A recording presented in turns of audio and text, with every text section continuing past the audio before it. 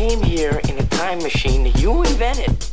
Now I need your help to get back to the year 1980.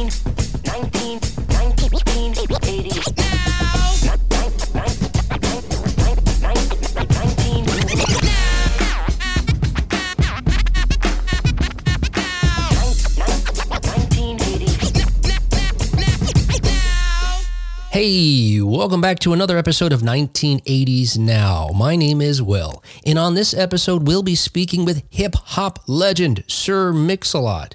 We'll learn about his 1970s and 80s musical influences and the social messages hidden in his songs. If you enjoy our chat, please follow our show on the audio platform you're listening to right now, because each week, we celebrate another aspect of 1980s media and its influence today. Okay, let's talk with Mix. I don't know if there's any other rappers that have ever been knighted in the way that you have there?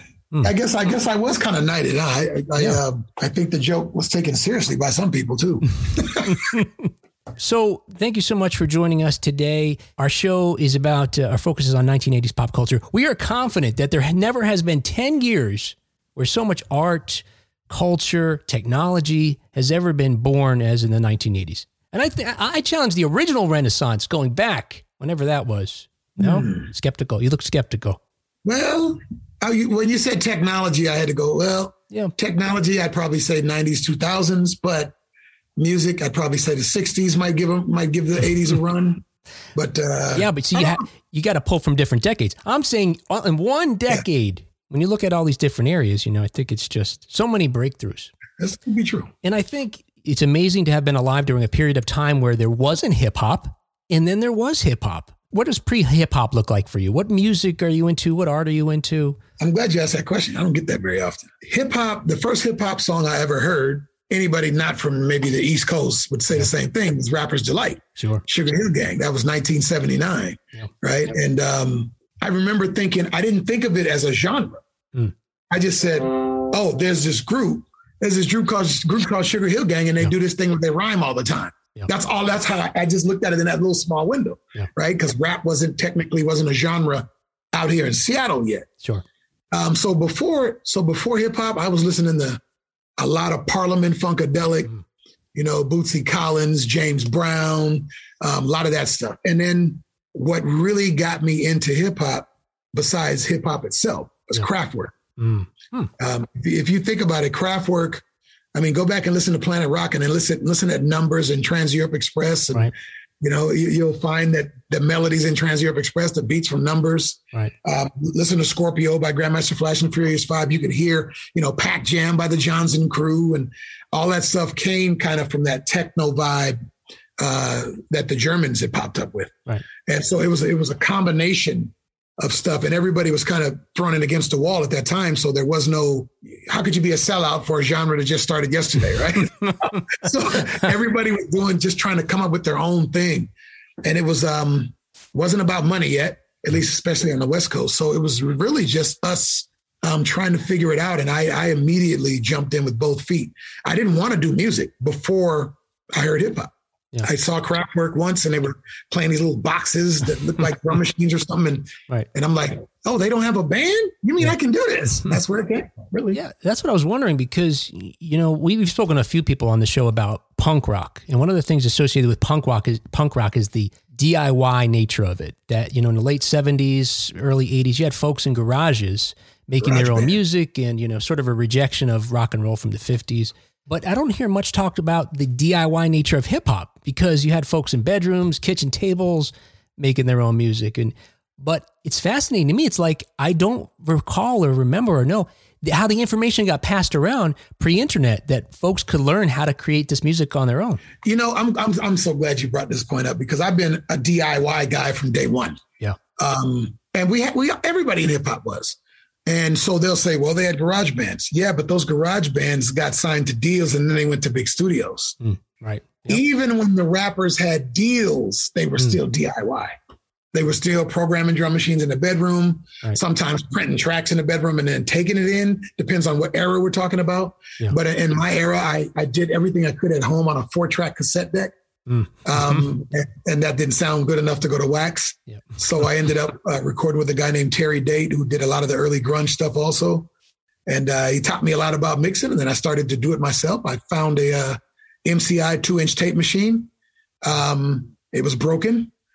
The guy just wanted us to move it. I moved it right to my house. Went inside of it. I found that it had a DC power supply. So basically it was turning AC to DC, and it was, I want to say it was some weird number like 48 volts or something like that. And that's all that was wrong with it. I fixed, because I've been in the electronics since I was 13 years old. I fixed it, and the rest is history. That's when I started recording, making actual records in my basement. So does that mean, had you not gone into music, that your future may have been in electronics? Oh yeah, that's easy to say. If I took this camera and walked in I'm in my studio now, but my other 2 rooms over there is all electronics. Yeah. I built RF amplifiers, all kind of stuff, but that's really what got me into this music. I mean, my studio is full of stuff that I wired. Nobody wired anything here, right? Because I want to know it. On your early, and folks may think it was just, sort of consistent with the hip hop braggadocio that on your albums where it would say written, composed, produced, programmed, performed, and engineered by Mix-a-Lot. It's in fact true. Yeah.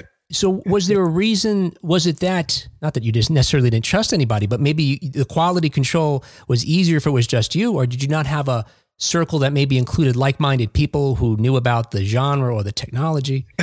Dude, I'm going to be honest. Yeah. I couldn't afford it. Yeah. Oh, I couldn't afford to go into a studio and pay somebody, a couple $100 an hour. I got to pay $150 for a reel of tape. Yeah. So I just said, you know what? I got a tape machine. I could buy the tape. Yeah. And I tried to figure it out. My first 2 records sounded horrible. I ain't gonna lie to you. I don't think so. Well, that's because you like me. Yeah. No, it sounded bad, but I started to learn it. When I got around Terry Date, at that time I could afford it. And he said, dude, this music is still probably better done at your house. Yep. And he showed me what compression was and how to use it and all that stuff and gates and reverbs and how to use a reverb send as opposed to running a vocal straight through the reverb and then trying to dial in the balance in the reverb itself. Wow. As opposed to a send, down the mixer chain or whatever. Yep. Yeah, I learned all that stuff from him. And then every album I've done, every single one I've done at home. Wow. I talked to Harold Faltermeyer a few months ago, and he said he still has his original gear. Do you still have your original gear from Swaz and Seminar? I have some of it. Yep. I have some of it. I do have a 4-track cassette, but it's not the original one, which was a Polaris. Think about it. Polaris makes jet skis. They had made a 4-track cassette deck. So I still have a 4-track cassette deck. I got rid of my Fostex. I had a Fostex 1/4-inch reel-to-reel, right? I had one of those and got rid of all that stuff, but I rescued some of that old stuff, and my God, it was terrible. I can't believe how bad it sounds. I listen to it now and it's like, damn, somebody in mastering did a good job because wow. So, I read that with Square Dance, the reason you did that sort of chipmunk voice, where you sped it up or you slowed it down and then, you sped it up, I guess, was because you didn't really want to be a rapper. Right. But at some point, it seems like you do. You start sort of finding your own or finding your sort of, voice, I guess. I didn't want to rap, I wanted to be, because you got to remember the early days of hip hop, the Sugar Hill Gang aside, Grandmaster Flash and the Furious Five. You had DJ Cheese, all these, the DJs were the stars. Right. So, they would do songs about the DJs. I wanted to be the DJ, right? So I worked with a couple other guys and that didn't work out. And I said, well, I still want to make songs. And at the time I was selling tapes, like remix tapes. I lived in the projects. I lived on the bottom floor so people could just knock on my window. It was like buying dope. They just buy, they'd give me like 10 or $15. And I do literally 45 minutes of nothing but mixes with their names in it and I do customized redos of songs and put their names in them. And I would do all that stuff and sell them. And that's kind of what made me get into home recording. Right. And to go back to the Square Dance thing, you're right. I slowed it down and sped it up because I recorded the song high speed, right? The whole song, but it sounded normal. Right. Then I turn the speed down and I do the rap. Yeah. Now I'm your big mall dropper. That's how you did it. And by you sped it up, it sounded fast. Right. I didn't want anybody to know it was me and I didn't think it was going to sell. And then Square Dance sold Oh yeah. Like 50,000 copies. And it's like, oh, now I got to try to do this live? Yeah. Hell no. Nah, man. So you said this about Sugar Hill, in all the early sort of rap albums, we didn't understand it was going to be a genre. So when you had Square Dance out, you didn't have a sense of how big or what it would be. Did at the time folks dismiss it as a sort of novelty song because of the voice? It was a novelty song. Okay. I mean, I don't even try to lie about it. People, when I did Square Dance rap, I really was thinking about the people in the community. No, it was a novelty song. It was some fun. But at that time in hip hop, like you said, I think at least on the West Coast, maybe we didn't quite know it was a genre yet. Mm-hmm. It was a genre in the 70s in New York. We didn't hear about it, so it still was fresh to me. Yeah. It was everything on Sugar Hill Records, and that was it. When I started to feel it was a genre was when Tommy Boy started putting out the Johnson Crew, Afrika Bambaataa and the Soul Sonic Force, because that was where I really knew I could do it, because I saw, wait, you guys took what Kraftwerk did and it's over here now. Yeah. And that's when I started really investing heavily in gear. Yeah. And it's interesting, how you talk about Kraftwerk and think of it that way, because I probably don't seem it. But, I used to have the cardboard and the vinyl out in the street and be breakdancing to Kraftwerk and Planet Rock and so many. But I guess what I was going to say is, at the time, we didn't think of the fact that how electronica made for good break music just as much as an old James Brown jam would, or a new song would. It's just, if it had that beat, it didn't matter what the genre was. And it didn't. And it was really weird, because if you listened to Kraftwerk pre-hip hop, you like it, but you try to think, how do people dance to this? Yeah. And then hip hop comes. Now everybody goes back and grabs Kraftwerk and they start pop locking. Right. Yeah. So, there you go. I mean, I remember when breaking started, that's when I started making money as a DJ.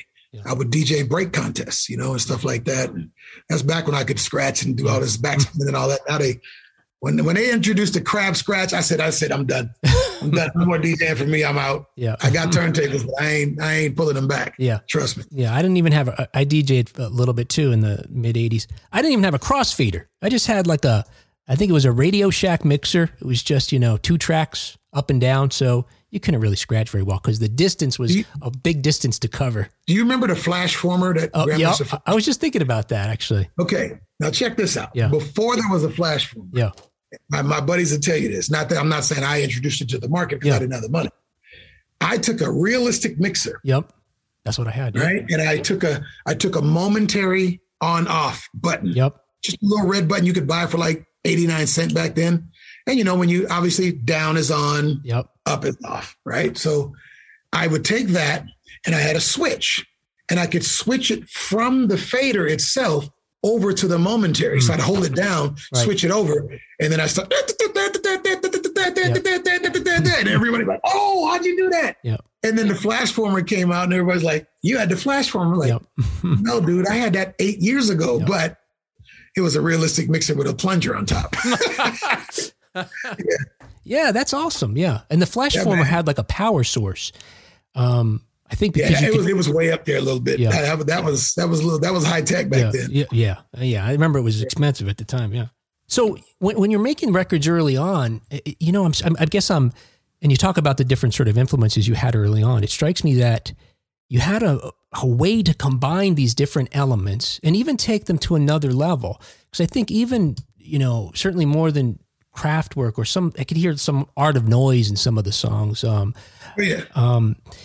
And different than Arthur Baker, that you pulled all these elements together and created at the same time, though, within one album, some vastly different sounding songs. Were you just sort of going with what you felt was, this sounds good, so I'm going to just do that? Well, what I would do in keeping my early days of hip hop, and there were really there was no mosaic. There was nothing I could look back at and go, I got to meet those standards. That didn't exist. So we were setting standards, not trying to mimic them, which I think was the blessing. That's what made hip hop awesome, I think, is that now it's kind of fallen into, it's a genre now. So you have to fit a certain criteria to get in, I guess. But, no big deal. But you're right. I listened to a lot of Arthur Baker stuff. I didn't really like the dance stuff. I like the stuff he was doing, that early Planet Rock stuff, that I love that stuff. Play at Your Own Risk and all those songs. I just studied them. Al Nafish, all those songs. I would listen to them again and again. Pretty Tony down in Miami. Egyptian Lover out here on the West Coast. Right. I would listen to that stuff religiously. Dr. Dre, when he was with the World Class Wrecking Crew. Right. I would listen to all that stuff and copy it first. Yeah. Verbatim, every note. Because back then you had to program the synth. Sure. Yeah. So I would program the synth, so I would learn something about the synth while trying to copy what they had. Right. And then once I figured it out, I'd erase it all. Yeah. And then I'd make my own song. Right. That's really how I got into production. I would just learn by mimicking people and then throw that out and then start making my own songs. Right. It's amazing you say that because you can hear that. You can hear that. It's as if had I not known it, it's just as if you've absorbed, just listening to hours of music and then this is sort of the output is, these records.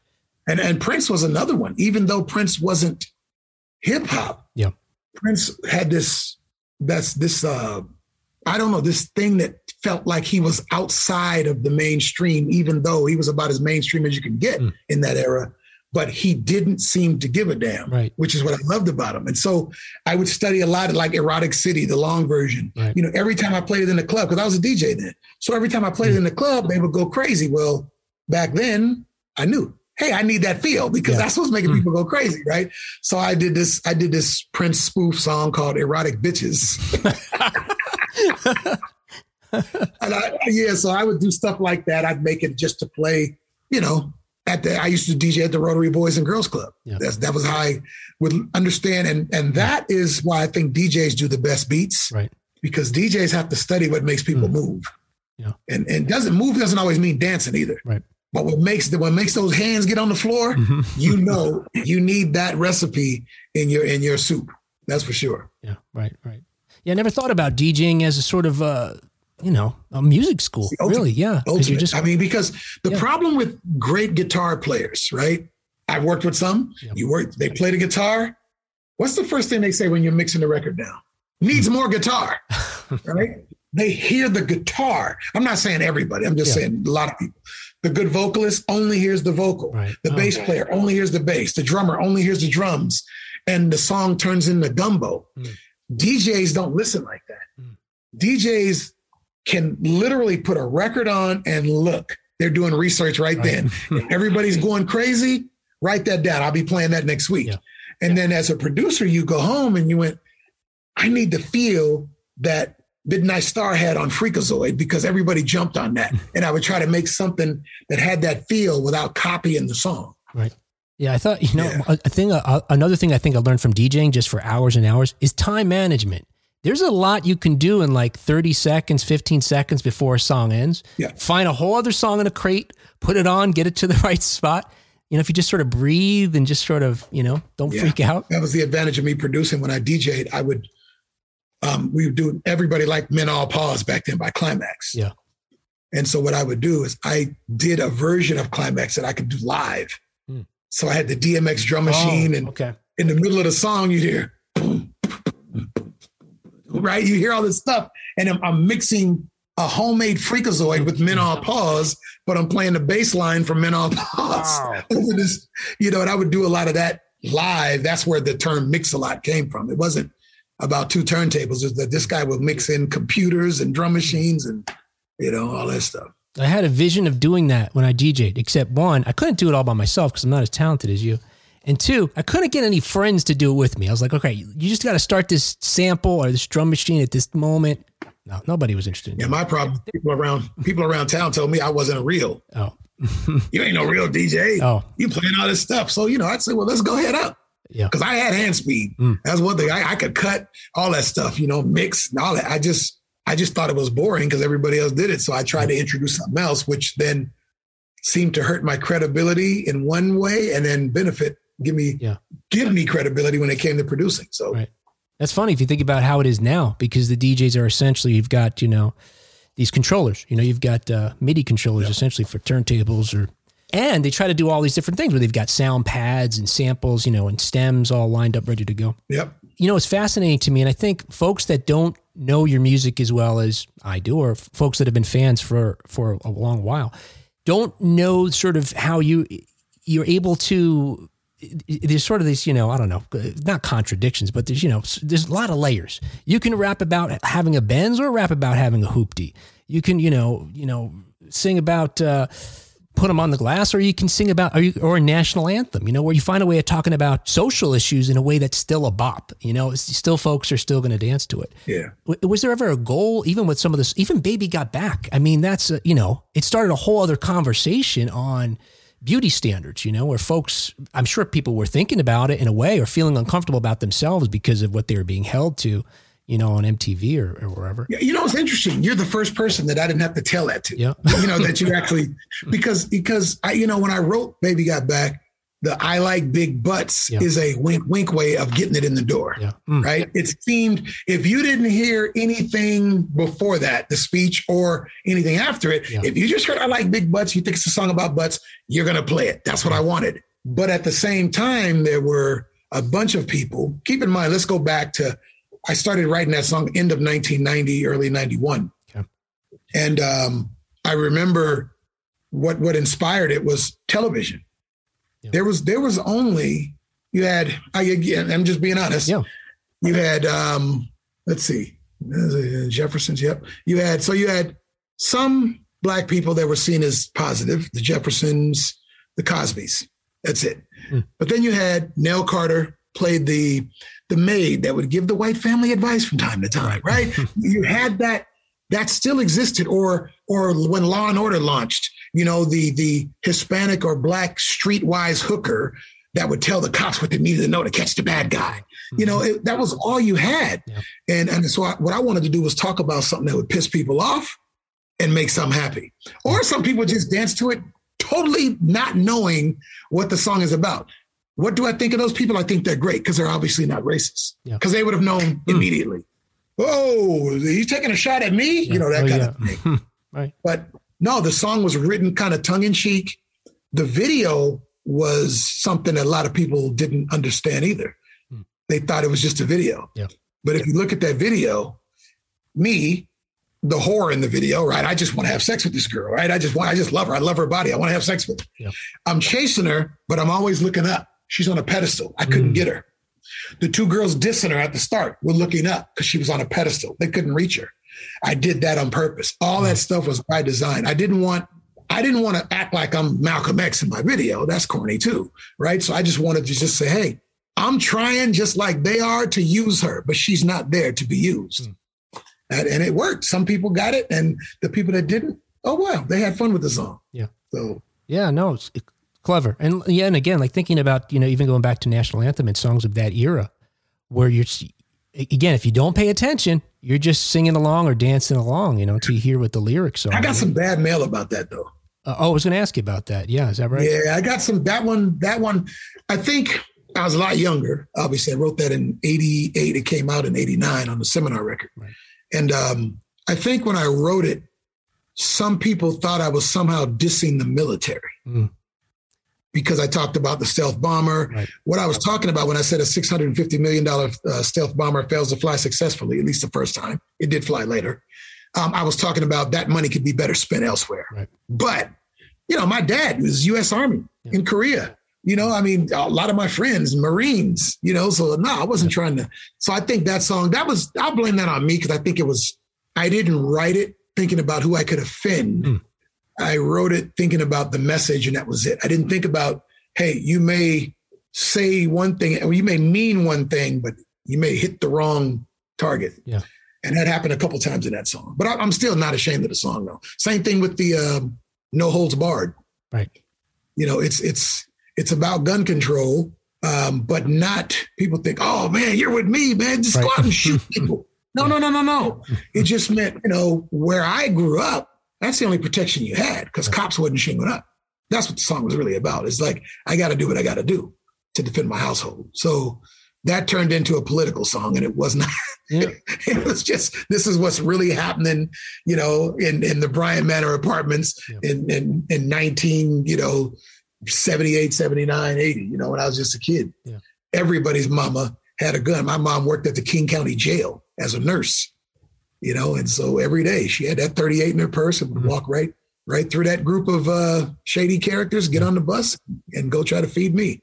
So yeah, that's how you had to get down back then. You know, you make me think about, like, you hope things change in 40 years, you know, but now I think about the issues, even national anthem. I think about how folks protesting today, things they don't like about the government, for example, are just branded. There's no nuance, I guess I'm thinking, you know, that's the sort of the common thing between national anthem. You think no holds barred. Folks, more so than now even, I think they don't want to hear the nuance. It's either you're one way or another way.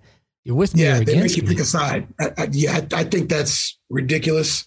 And I hear it both ways. A lot of, you know, some of the stuff I hear, I'm like, have you done any research? Have you, I mean, have you ever actually went out and formed your own opinion based on something you saw? Yeah. But people don't do that now. It's like we have a bunch of people, not everybody. There's a lot of people in this country though, that are, I don't know if it's brainwashed.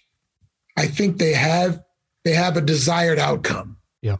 And if you echo what they want to hear that outcome as, they follow you. Right. Religiously.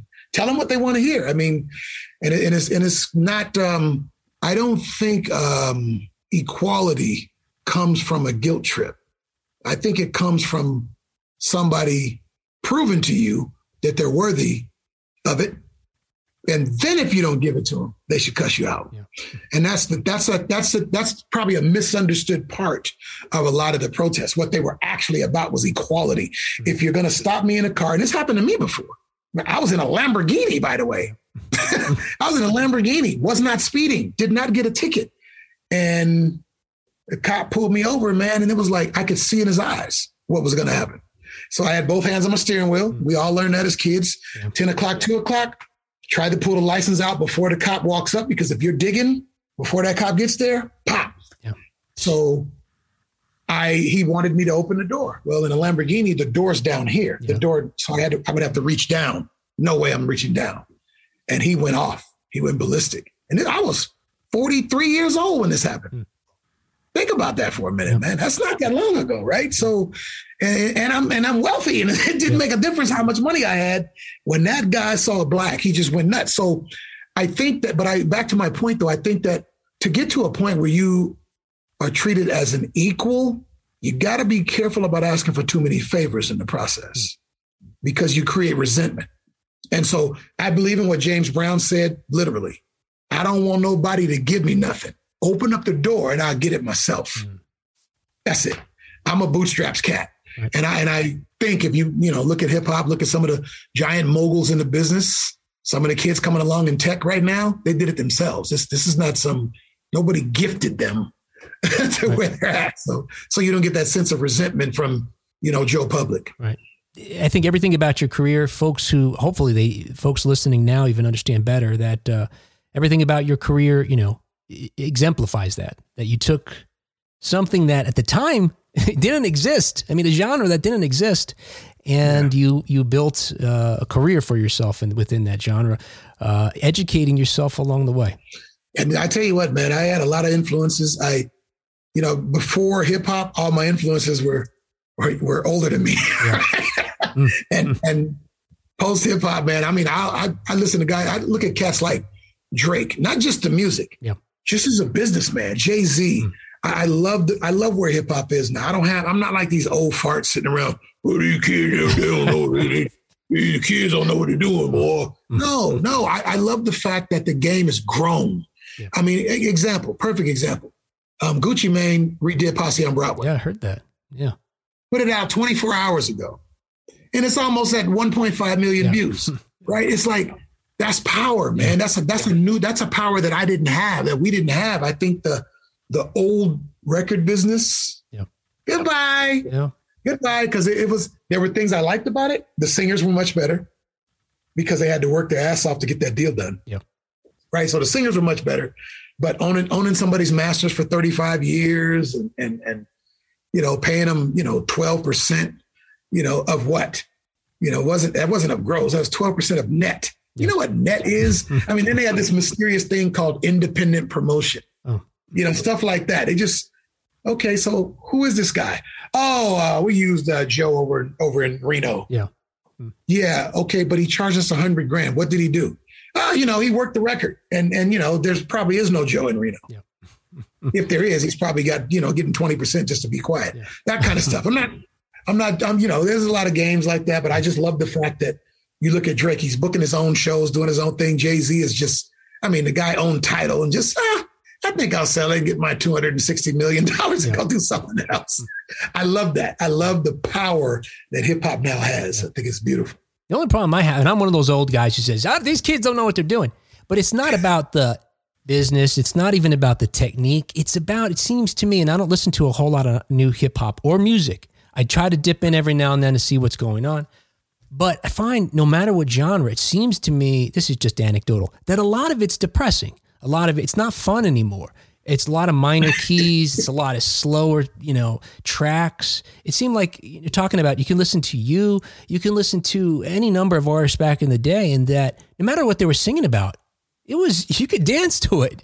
You could play it at a party. Now and they do. I don't know. Yeah. It's interesting that you say that, because you're right. Trap, especially, like when you listen to the trap side of hip hop, it is dark.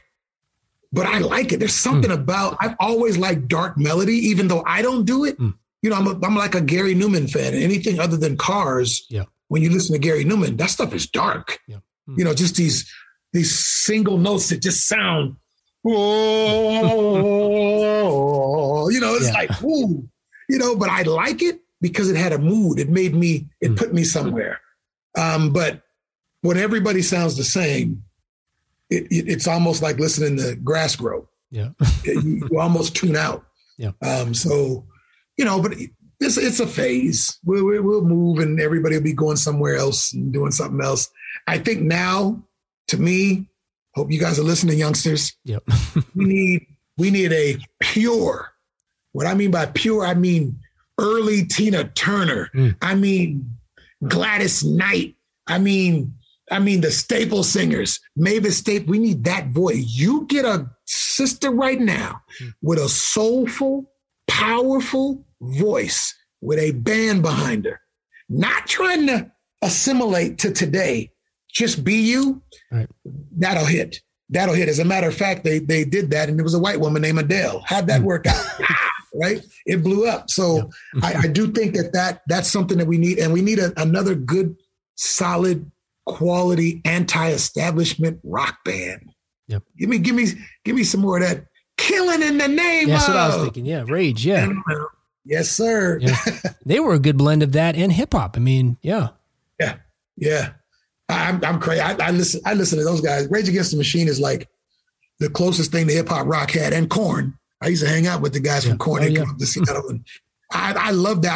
I love that era in rock. A lot of people hated it. But I love the 7-string chunky because it had rhythm like hip hop, and I love that kind of stuff. Yeah. Some people like the melodic, 20 years, where they go.